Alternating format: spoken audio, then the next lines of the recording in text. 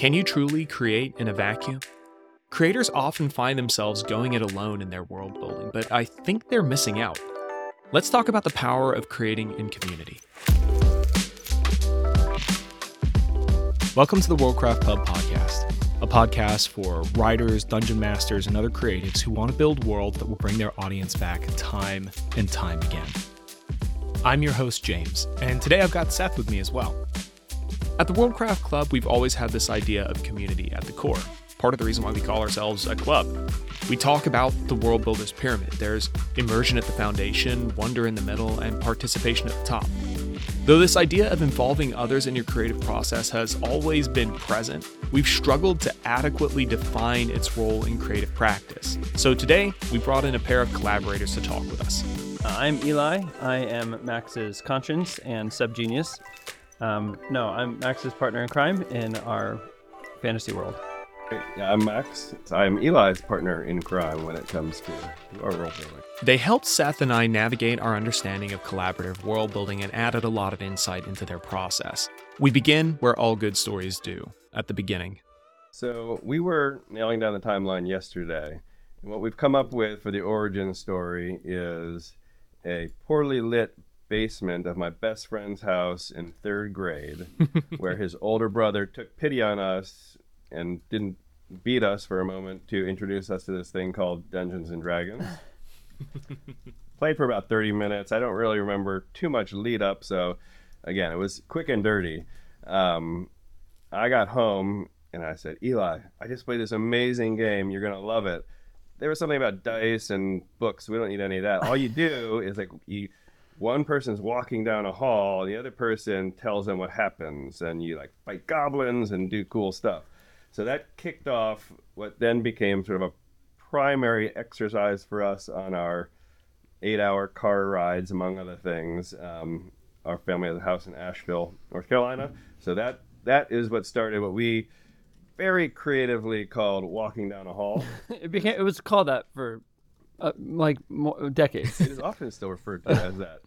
But that began this sort of role-play game, and many years later sort of matured into what I would call world building. Yeah, I would say we had no intent to world build at all. It was a very reflexive way. It was one of the ways when we were younger that we could get along, because when you have intelligences of our caliber and so on, and yeah, that we were kind of cats and dogs for a long time, and so this was a really constructive outlet and very imaginative and fun. So it just happened kind of organically. Had nothing to do with Eli being in control of the situation. I love that. That's a very organic way for a setting to grow, though. You know, it's like you kind of start just telling stories. One of the things we talk about a lot on the podcast is I think some people get too wrapped up in the world building of world building, and they don't find out if it stories well. So I want to say I think that is key to our process and our experience. In fact, I think honestly, I don't know. It was just I didn't ever use the word world building till the last couple years, but I think because we never set out to make a system. Well, we don't really have a lot of systems, in fact, but it just was about the experience, the creativity, and even story came a little bit later. You know, it was really about, we didn't know it, but it was really about being together in a fun way. And so I think that gave our world a lot of freedom and just sort of naturalness. And then sort of chapter 2 came in college, just post-college for me, when Eli was in Romania. No, Czech Republic. Czech Republic. And had this sort of rediscovery of his own creativity as it applies to our world. And that was the moment where I think we kind of took it up a notch, and there was some world building elements that emerged at that point, map drawing. Eli was very into language, and the Czech language captivated him to the point where I came to visit him and I was like, I can't pronounce any of those words. JZKPRR. I What need some can't you vowels. pronounce I need some about vowels that? here. But that really kicked off, I'd say, the second chapter of of our world and world building in this world together. What began as a game to avoid punching each other on long road trips evolved into a setting that was co-created, each one of them providing input collaboratively. This sort of creative muscle memory led them to an understanding of each other's place in the collected creative process. Max is writing the books, with Eli providing world-building support and insight. But how does this practically work? I would say for our whole process, in fact, it's a very existential thing right now, because Max is now publishing and getting our stuff out there. And so we've had a lot of conversations this summer, this year, of what needs to happen, what do we need to build out, what doesn't. And one of the things we've more or less agreed on is we're going to keep the heart of it at the front. We're not going to serve the world building as a taskmaster or something. It's going to be what we want it to be, even if it doesn't match all the metrics or the marketing. We want to do it well, and Max especially. Yes, there will be some changes, but it's no, we're not going to. And we don't want to sell out, we just want to do it for what it is. I think it's really important to us. There's kind of there's, I don't like the term balance anymore. I like tension much better, right? Yeah. There's no balance. There's kind of there's a tension existing there between, because in some ways world building is a bit of a marketing device, and it is a way of establishing genre and being able to look at somebody and say, well, you like Star Wars, it's a little like that. Or you like Lord of the Rings, it's sort of like that. And that gives them an idea, I'm thinking, these sorts of scenarios, these sorts of characters, this kind of depth, and this sort of excitement that I feel. There's a different excitement to me doing Star Wars than there is Lord of the Rings. Sure. You're looking for that vibe. And then sort of, you also have on the other side of it this fact that you're trying to sell something that's a genuine story that goes somewhere, that is it's character driven stuff. And we have a lot of folks in our server who very curmudgeonly point out every time, it's characters, it's always characters, and that's critical too. And it sounds like part of the heart of your story as well is kind of just your sibling relationship and that kind of building out of that. And it strikes me that working together, you're able to keep each other honest in a way that might be harder without that accountability. Have you found that? Well, that's one thing Eli and I were talking about yesterday, is there's an element to this of sort of respecting the other's process and creativity.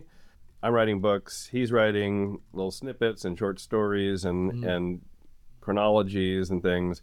If I steamroll over his idea of how something works, you have a conflict in the world. And so there is a respect for each other's creative process, and also a collaboration. So when I have been writing the books I've been working on, I will regularly ping Eli, say, hey, what do you think about this? How do you think this fits into our history, or the overarching picture of the world?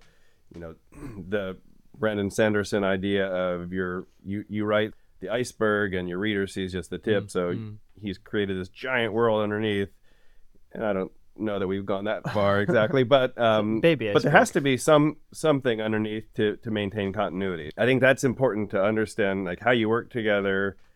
Either you sort of do your own thing and you bring it all together and it just doesn't fit or work, right? Or one person sort of dominates the other. Or I think the way we've done it is, let's use each other as sounding boards to kind of iron sharpens iron, get this place into more of a interesting and engaging world that has continuity as well.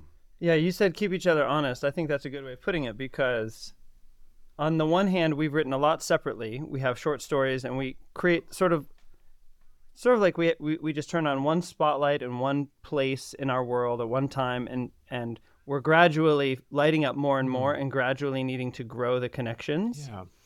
And it's a commitment. It's actually hard when you just make stuff up out of thin air to make it consistent with something else you've made up out of thin air, and something has to give. So in that way, we've had to say, no, it's been very much about the world. I will come up with an idea and Max will just be like, that I'm not using that. I can't work with that for whatever reason. Yeah. And I it's coming from that point of this doesn't, like you said, kind of keeping each other honest about the world, and it really works. But that works because we have a strong relationship. And so I feel like we've developed, I think, again, like I didn't really realize, I knew this, but as we're talking about, I didn't really realize how much about our relationship it is, because it when there's safety, you have to have safety to be creative. You have to be at ease.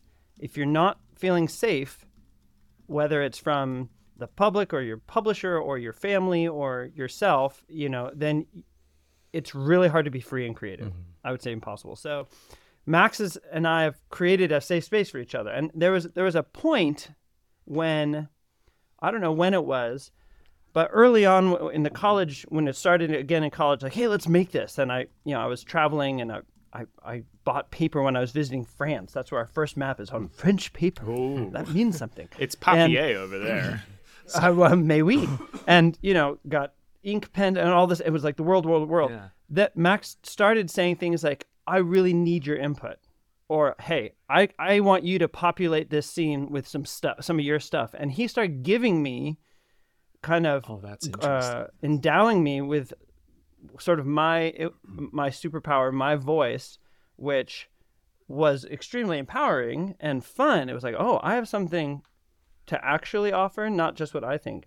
Likewise, with Max wanting to publish, I've had to ask myself a lot, like, here's what I want, here's how I see it. Is this going to stand in the way of him bringing this to market? Yeah. And that's not what I want at all. I really want him to succeed in this, and I'm willing to lay things down for that. And so, like, I think the safe space of a relationship and makes real co-creativity possible.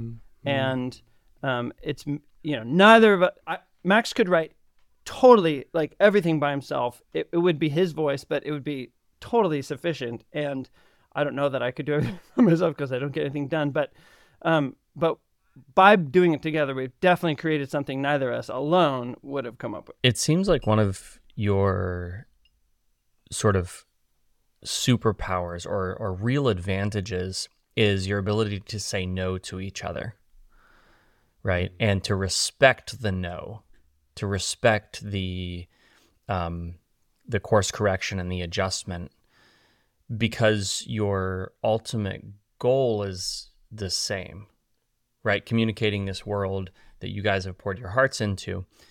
How do you think I guess the question I want to ask is, how clear have you been in conversation with each other about sort of your direction and your ultimate goal? Or is it just sort of that has sprung up naturally and you're figuring it out as you go along? It's really come most recently through my writing, in part because prior to writing a book, there wasn't really the same level of consequence. Like, Eli could create whatever he wanted in the world. And so backing up a step, so to chapter 2, when Eli was in the Czech Republic and we were building out the world, the purpose was a video game at first. So we created a bound proposal that we sent to Electronic Arts and Bethesda, like all these places, like over optimistic young college kids. Totally do realistic. it. That's like, that's right.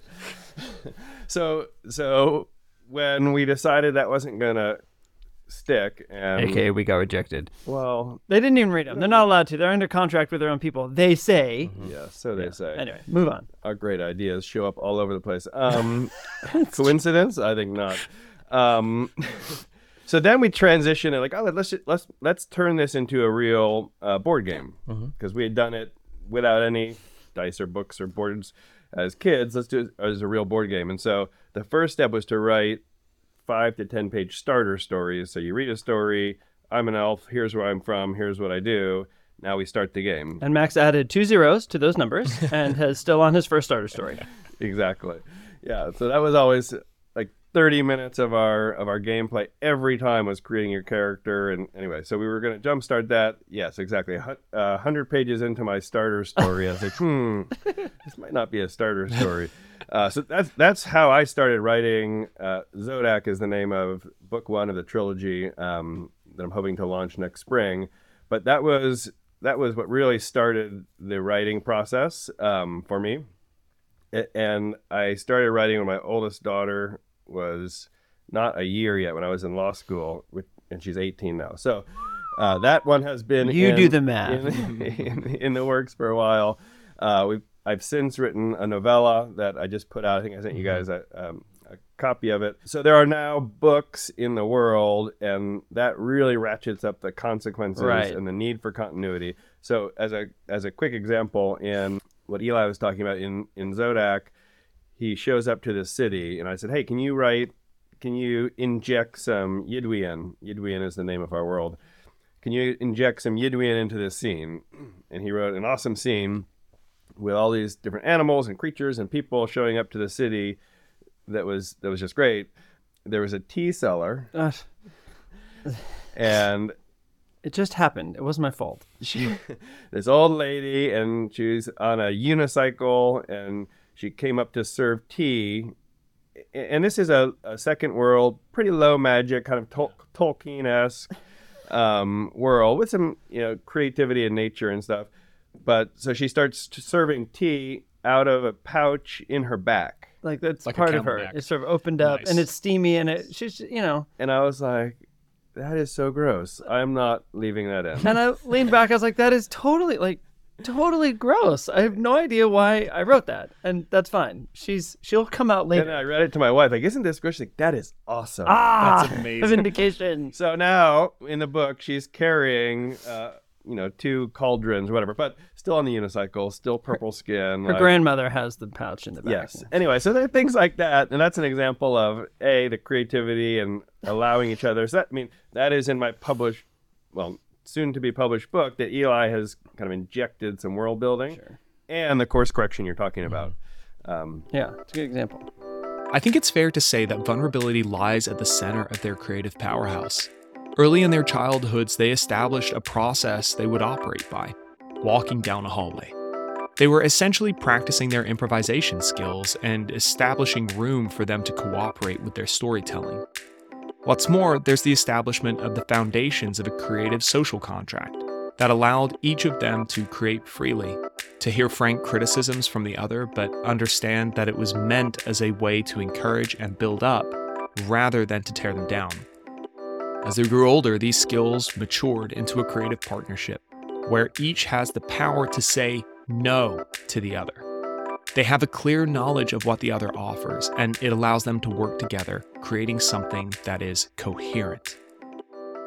But there's like 2 components there. One is that Max recognizes the need and has the vulnerability to say, hey, I think I could use some Eli magic over here. I need this shored up. I see this weakness in what I'm creating. Weakness may be the wrong word, but just like a gap, a place, a missing, a void that I can fill here. We each could probably fill those voids in our own ways, but he's definitely making a choice to say, how can we bring this in? So we've realized, this is as fun as it is because we get to do it together and with kids and work, and now living in different countries across the world, it's very easy for things to fall through the cracks. So we give each other, plenty of rein to, do what you need to do.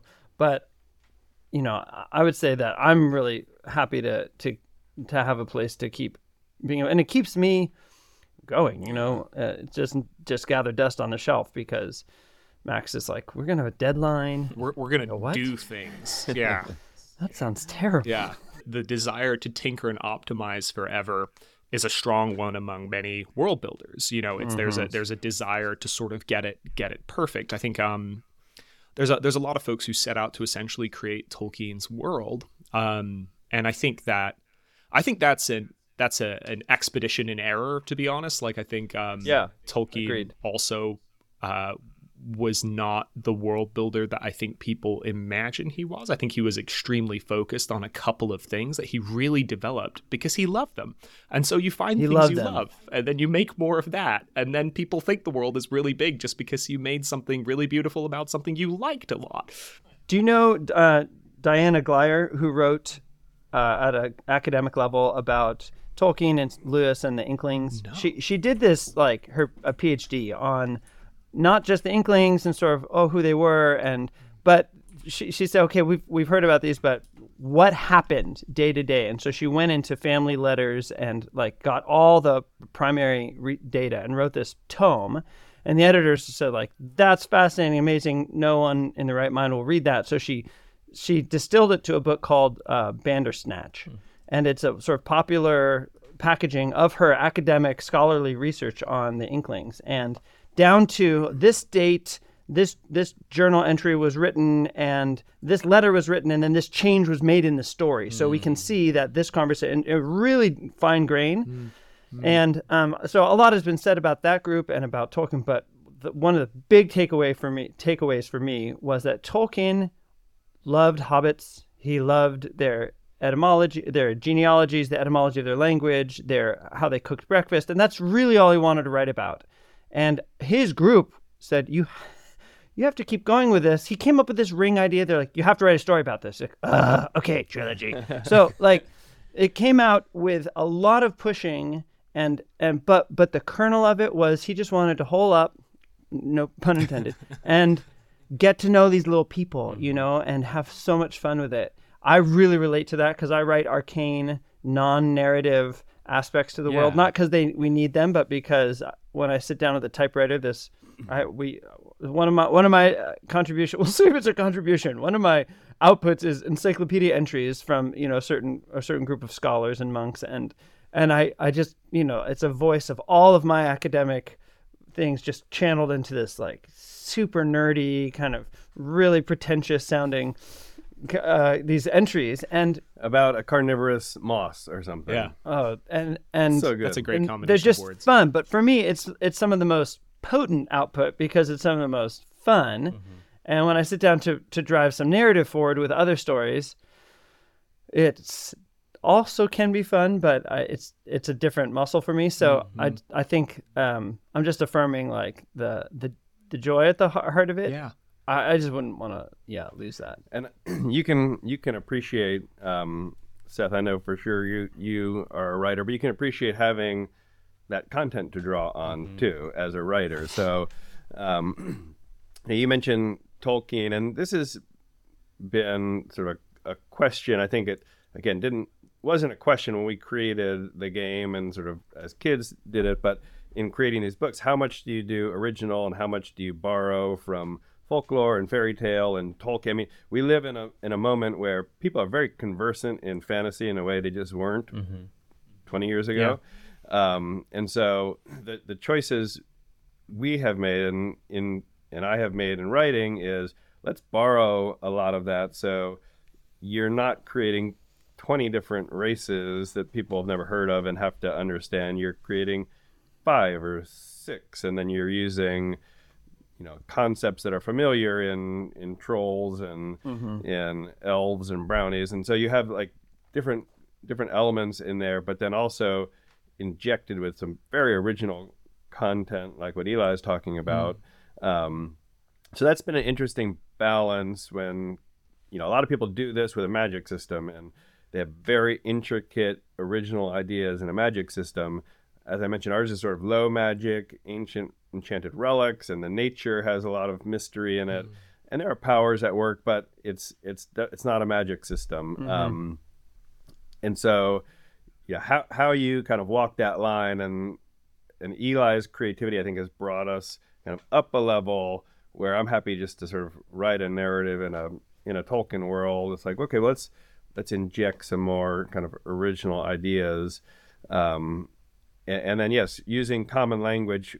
Listening to one of your earlier podcasts, Asimov's comment about like he's still going to put on his boots and go out into this science fiction world versus the science fantasy. Like, how do you use common language but also have something distinct and and different. And as it relates to world building, Seth, we had talked about this a little bit. The other piece that we've been exploring recently is world building in history. So like when we created the game, we created the map. Like this is what the world looks like. But now I'm writing a novella 200 years earlier. Maybe the world didn't look quite like that 200 years ago. And how has it changed and why has it changed? Those are questions we haven't, again, maybe gone Robert Jordan, a million pages of notes where every detail is worked out in the background, but you want to work out enough for continuity again. And so how do you build a big world, a deep world, a rich world, but also leave time for things like writing? The takeaway here is that Max, who is writing the work, is able to offload some of his creative thinking to Eli as the world builder. Both of them have different muscles they're using, and both are willing to yield to the other depending on what's needed for the story. There's a mutual appreciation for each other's craft that supercharges their process and allows each of them to go somewhere they couldn't without the other's help. At this point, Seth started to ask a little more about their use of history in their world building, and Eli breaks down his approach. I found that I really abhor the omniscient narrator voice in my writing. And Max mentioned this started when I was living in Czech Republic. It was just this explosion of input. Wow, it was this dump of cultural and language input that just started sparking and produced a bit of kind of an explosion of output for me and for us.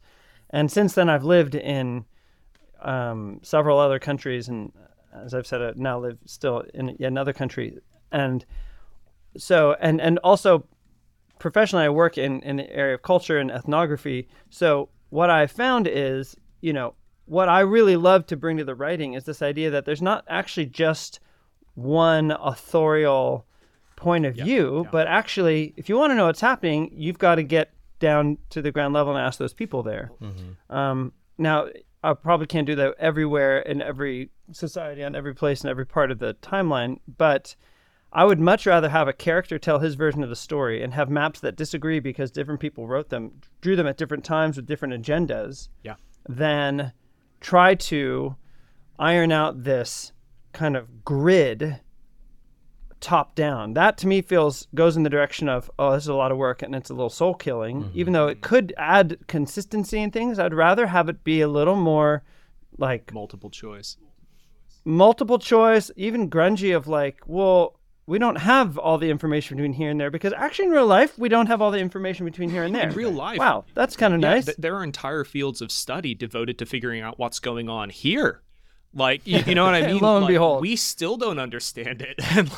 And so I found that I wanted to fill that out by letters and that's why I think the encyclopedia entry appeals to me, because it's not I'm telling someone else here what happened over there. It's I'm finding out. We talked a lot about this with other writers, like the discovery process as you write. Things unfold. I think it's really fun, and I want there to be that color and that the complexity that arises when two neighboring peoples have different versions of what happened. It's very rich. So a question for you on a slightly more technical end. As you start publishing stories in this space, are you going to leave most of the ice underwater? Are you going to be packaging all of that stuff, all of that ice, in a way that can be sort of lifted to the surface and given to people? What are your thoughts great question. about that?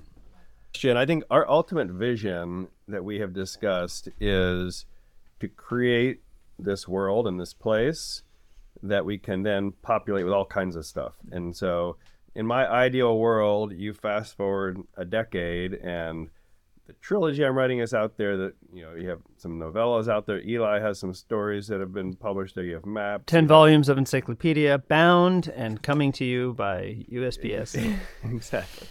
But no, I love, and obviously he's sort of the master at this, but Sanderson, the wiki on his site where all these fans have built out the iceberg, right? I mean, they've built out all the little details of what's happening underneath the surface.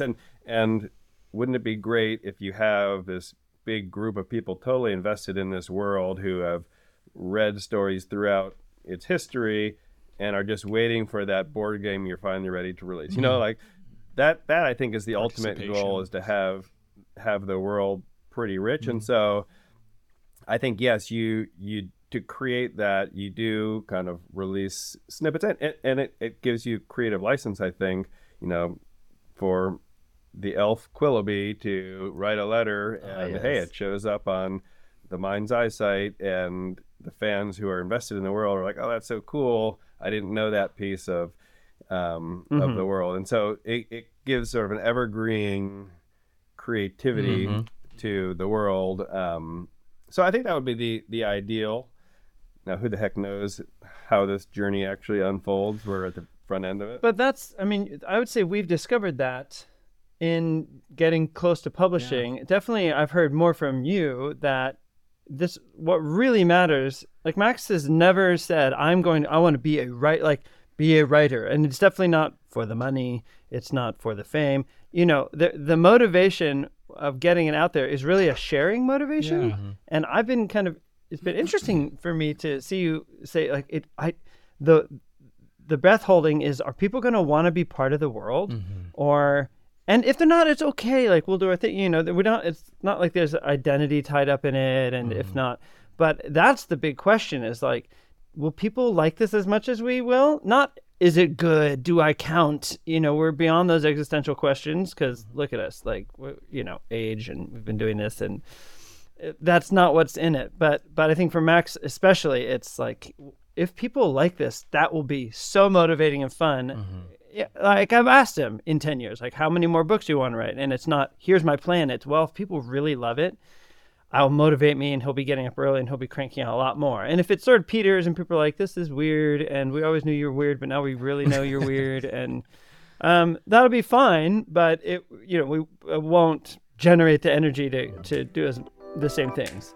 What I love about their answer to this question of how much of the iceberg are you leaving unveiled is that they kind of say, well, it depends how much people are interested in what they want to write, how much of the iceberg they want to make. In some ways, it's acknowledging something that Seth and I have long suspected, that the true world builders are the readers. Max has already practiced giving away some of his authority as an author to his brother, Eli. Why not do a little bit more and hand it to your fans? This is the ultimate incarnation of participation in your world building, inviting folks outside your creative team to contribute to your world's wiki and just enjoy what they're adding to your own. Seth and I turned the discussion to our basic breakdown of world building. For those of you who are new, immersion, wonder, and participation we view as the three core pillars of world building. Now, one of these is a bit of a black sheep, participation. It's this idea that we've kind of always had, but it's eluded a clear definition. Though I see art as a partnering process in which your audience in many ways co-creates with you, we've always had a hard time clearly explaining the connection, despite sensing its presence. Eli and Max, I think, have zeroed in on some of the missing pieces of the puzzle and helped with this discussion to clarify how others cooperate in the world-building process. There is a well-rehearsed myth of the lone creative in the Western ethos and mindset, and sort of mythology about itself. And the research shows, even with people who believe that, there's no such thing as solo creation at all. And even when the act of writing or painting happens alone, I'll just put this out there. There's a scholar named Mihai Csikszentmihalyi, which is spelled just like it sounds. And he has a book, a couple books. He came up with flow theory, which is really influential. Everyone who talks about flow, getting the flow, it goes back to him. He's American-Hungarian, and he has a book called Creativity. And one of the things he talks about in creativity is how they have multiple players. You have a person or community, but you have people who receive what is made. And if people don't receive it, then it doesn't register, and it can't go forward in the culture. And then on the ethnographic front, you have not just do they receive it as gatekeepers, but you have all these different players that actually enable a thing to happen, you know. And you can unpack that. But I think if we can let go of the solo creator idea and just take a deep breath and relax and realize that it's like creativity is not a zero-sum game. Because sometimes you do end up like, oh, we're going to have a writer's group, but it's really just a tit for tat. Like, okay, I'm just enduring what you're reading so that you will endure mine. And that's not a very good relationship. So I think we have to connect at a deeper level where it's not just utilitarian. Utilitarianism crushes, it's very dehumanizing. And so anything that becomes just about a utility crushes souls and people along the way in some measure. And so that applies all over the board, from being a boss in a business to being a parent to a teacher to a creator. So I think coming together around an area of passion and fun, like keeping fun as sort of like serious play, right? Yeah. That idea, I think, is absolutely essential. Yeah. And that will enable people to be in relationships around creativity that they're not controlling, and it's not just about the bottom line or, finishing the project. That's almost becomes ancillary to the relationship or incidental to the relationship. This is a missing piece to something Seth and I have really been trying to like articulate, because a lot of it has been like, the first thing we did when we got on this podcast was we joined a bunch of world building groups.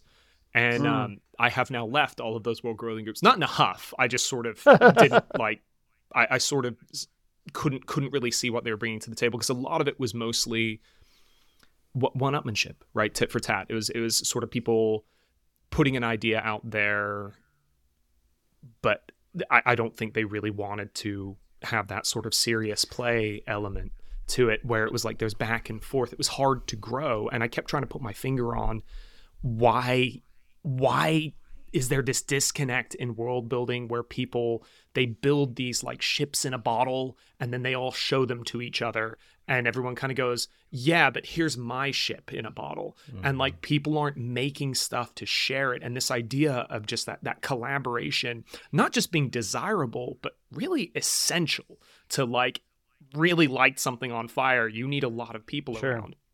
And y'all had the advantage let me of just starting take there. I'm going to go a little deep on Please. this. I'll let you guys do this in editing what you want. Yeah. But I think it's undeniable for Max and me that so I think one reason people don't do that is they've never experienced it. Yeah. They don't have a model, and it's not just being modeled or saying the facts, but having felt it and lived it.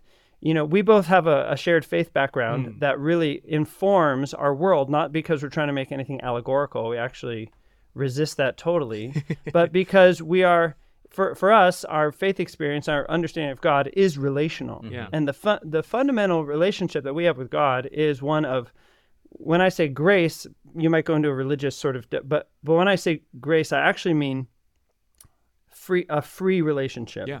Where God is not requiring things of me in order to make ends meet or to get to a certain point. The whole reason that I exist was because he did some serious play and made a universe that he didn't need.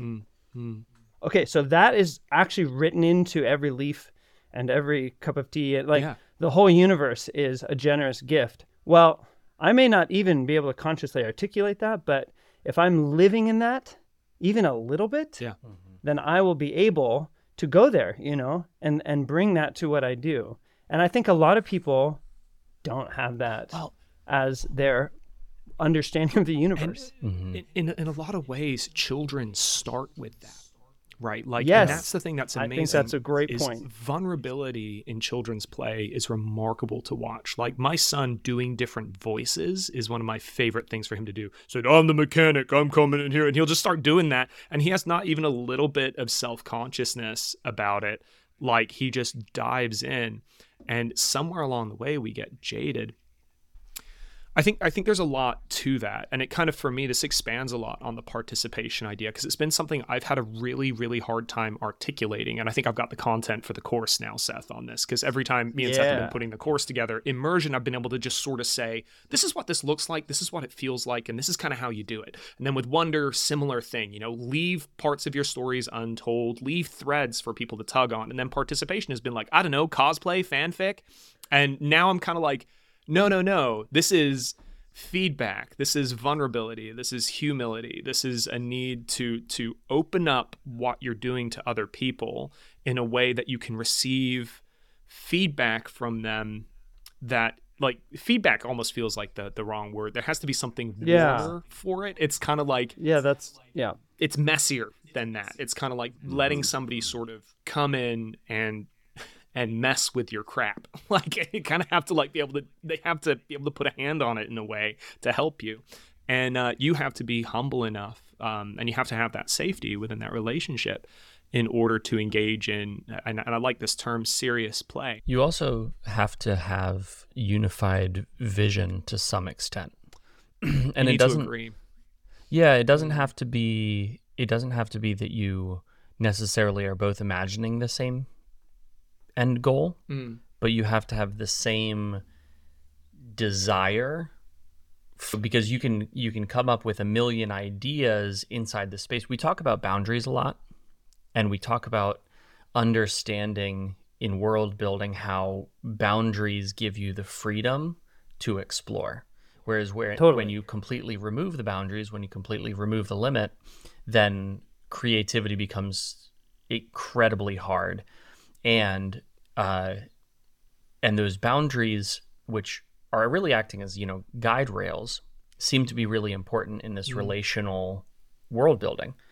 Because if both of you are going in opposite directions, and I think this is what happens to people a lot, they'll start world building with somebody else, and they'll be like, oh, well, I want this. And the other person will be like, well, I want this, right? And because they're so disparate, because there's no uniformity in their ultimate goal, they just end up in different places, and it's impossible to reconcile those desires. Whereas it sounds like in good relational world building, you are starting with the same desires, you're starting with the same ultimate goal, which is not my vision coming to life, but is rather our vision coming to life and us having a lot of fun along the way.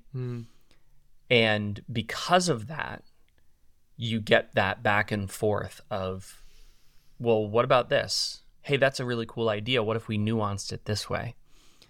Seth, do you feel like people who you've talked to, or James, who do world building, do you feel like people know why they get into it? I mean, I wonder if people have this idea, get into it, but they don't actually understand their vision. Not like the vision of the world, but like their bigger vision. I think that they don't. Yeah. I think a lot of people I've talked to, when I start talking about the way this makes you feel and why you're doing it in the first place, a lot of them sort of look at me blankly and are like, oh yeah, I guess I am doing this because it makes me feel a certain way, because I want other people to feel a certain way. But I do think that that's missing from a lot of conversation. And I also think that, when you start there, and whether you two consciously started there or not, I think you started there. Totally. When you start there, it gives you something to build towards and build from simultaneously that is really powerful. That's why we talk about fairy cake all the time. That's why we talk about a singular idea from which everything spawns, right? I think that has come up for us as well. Again, just over the course of time of these different chapters of the creativity and world building, we have on a few occasions stopped and said, like, why? What are we doing this for? And Eli has asked me that with the writing too. Like, okay, so you have this book. Is this going to be a book we go print, 30 copies of, and then our families have it on the shelf, and that's cool? So our grandkids say, oh, that's a book my grandfather wrote. Or are we going to really put it out there? And if we're going to put it out there, why? How? What changes? Like some of those questions. And there is a tension, especially, again, you guys probably know this too, but when you talk about traditional publishing, it's kind of a scary idea to introduce that. And that's a path that I had explored over the last couple of years. And am now happily headed down the indie publishing path. But when you talk about some of this stuff, that idea that Tor shows up and says, we want that, but we don't want that. We want that to look like this. There's a lot of tension in this topic as a writer that just didn't exist when we were making our own world or making a game proposal.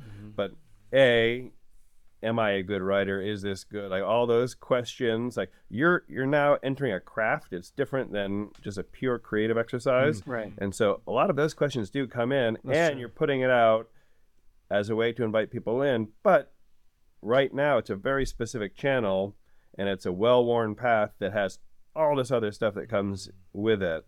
And so I think that the tension is really ratcheted up there as an author where, again, I'm very thankful that this is not how I'm looking to support my family, because that's just a totally different exercise. And the way we're going about it, I think, preserves some of the authenticity of the world in a way that, I think a lot of world builders get challenged quickly on and start losing ground. Two are better than one, and so there's some balance and ballast there. Because Max, you're definitely taking more of that and feeling it a lot more than I am. It's easy for me to sit back with nothing on the line, like, we don't need to submit our stuff to the public opinion. But the fact is that is a bit what we're doing. So it's helpful to have a team. Yeah. I think that's partly for time. That's probably a really good place to close. So the last question really is like, where can we find your stuff? How can folks find you and get in touch with you? If you come to my basement, I have some things I wrote on my typewriter. Excellent. That's awesome. Max. So we just actually 2 days ago opened or formed mindseye.site. So our whole project is under the umbrella of the name Mind's Eye. Walking down a hall, graduated and became Mind's Eye. Nice. Yep. Exactly. Yeah. So mindseye.site right now is just a redirect to my author site, which is maxmoyerwrites.com. We hope, again, for that Mind's Eye site page to grow into where the world lives on the internet. Yeah. So that's the best starting place right now, and everything else can be found through there. So that about does it.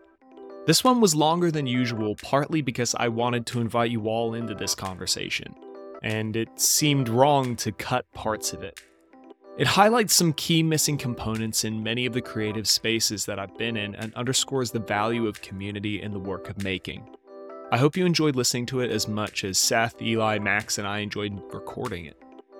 Some key takeaways for you. 1. Community might be the most important tool that you're missing out on. Many creative communities are composed of a lot of people trying to do exactly the same thing. You have writers talking to writers. There's value there for sure, but how many readers and fans are you interacting with, or potential readers and fans? How many people are truly invested in your work that you can share with them and receive active feedback from them? Or is the group really more about tit for tat? One person shares their idea, mostly then waits for another turn to share their idea again. 2.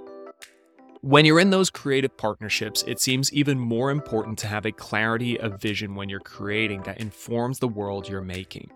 You, and the ones you're making with, need to understand where your limits lie. This allows you to know which world-building elements you might welcome from your audience or creative partners and which ones you might reject. In some ways, operating in creative cultures requires greater knowledge and clarity on what you're trying to make, even as you cultivate the humility to take on ideas and critiques of your work. I think there's a third point here as well. This concept of serious play. You don't have to make something that is useful. Your work can simply be play. The thing that's remarkable about children is that their primary job in early life is just playing. They act out different scenarios with dolls, test their strength at the playground, and practice movement, social, and emotional skills while they do this. It's what shapes and forms them as they become adults. This serious play and practice. We lose that sense of play being important as we grow older. creative communities are a place where you can and should get seriously silly. So I want to give you the confidence to do that without having to immediately assess each product's value. Yes, it's valuable to make useful things, but play and practice to master the craft are part of that value and part of your value as a creator. Okay, so there it is. Some ideas on how to effectively operate in a writing community, how those tools are essential and much needed for your world building. If you want to join a community that endeavors to support this model, then please join us on our Discord. A link is available in the show notes. And as ever, if the episode has been useful to you, please go ahead and give us a glowing review on your favorite podcatching. And with that, for Eli, Max, and Seth, I'm James, and this has been another episode of the Worldcraft Club podcast. Thank you so much for listening.